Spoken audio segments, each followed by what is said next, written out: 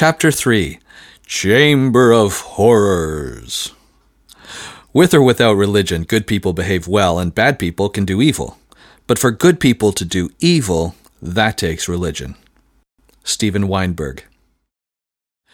Before we examine the teachings of Jesus, I want to look at the legacy of religion apart from Jesus. If the history of religion could be turned into a waxwork display, it would be most appropriately viewed in the Chamber of Horrors. We could start with a depiction of this gruesome scene. Mothers were skewered on swords as their children watched. Young women were stripped and raped in broad daylight, then doused and set on fire. A pregnant woman's belly was slit open, her fetus raised skyward on the tip of a sword, and then tossed on one of the fires that blazed across the city. Is this a scene from the Crusades or some ancient tribal war? Today's world might seem like a kinder, gentler place if it were. The above passage describes a taste of the violence that erupted between Hindus and Muslims in India in the spring of 2002, as described by the New York Times. Over 1,000 people died in the month-long series of riots.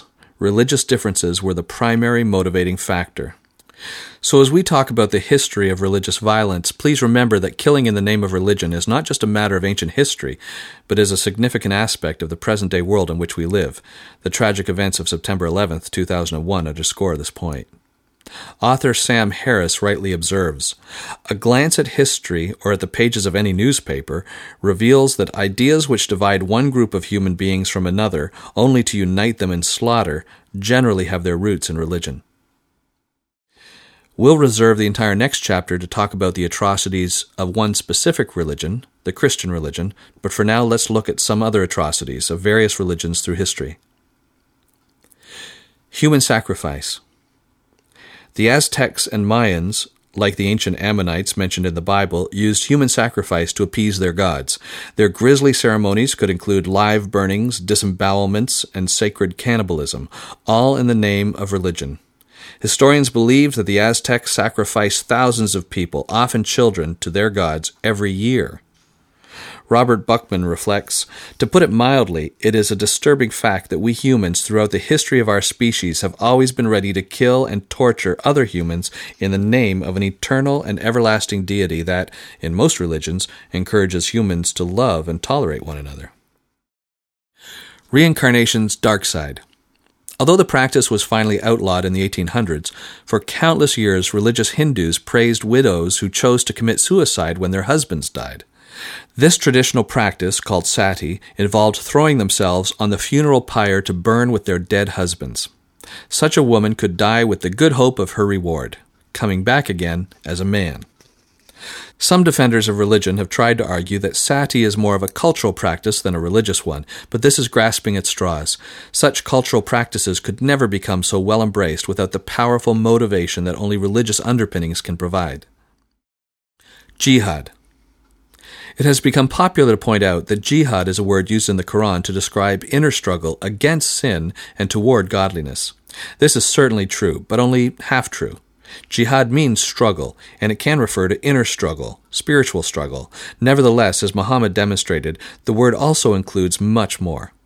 According to the Institute of Islamic Information and Education in Chicago, Prophet Muhammad undertook a number of armed campaigns to remove treacherous people from power and their lodgings. He had entered into pacts with several tribes, however some of them proved themselves treacherous. Prophet Muhammad launched armed campaigns against these tribes, defeated and exiled them from Medina and its surroundings.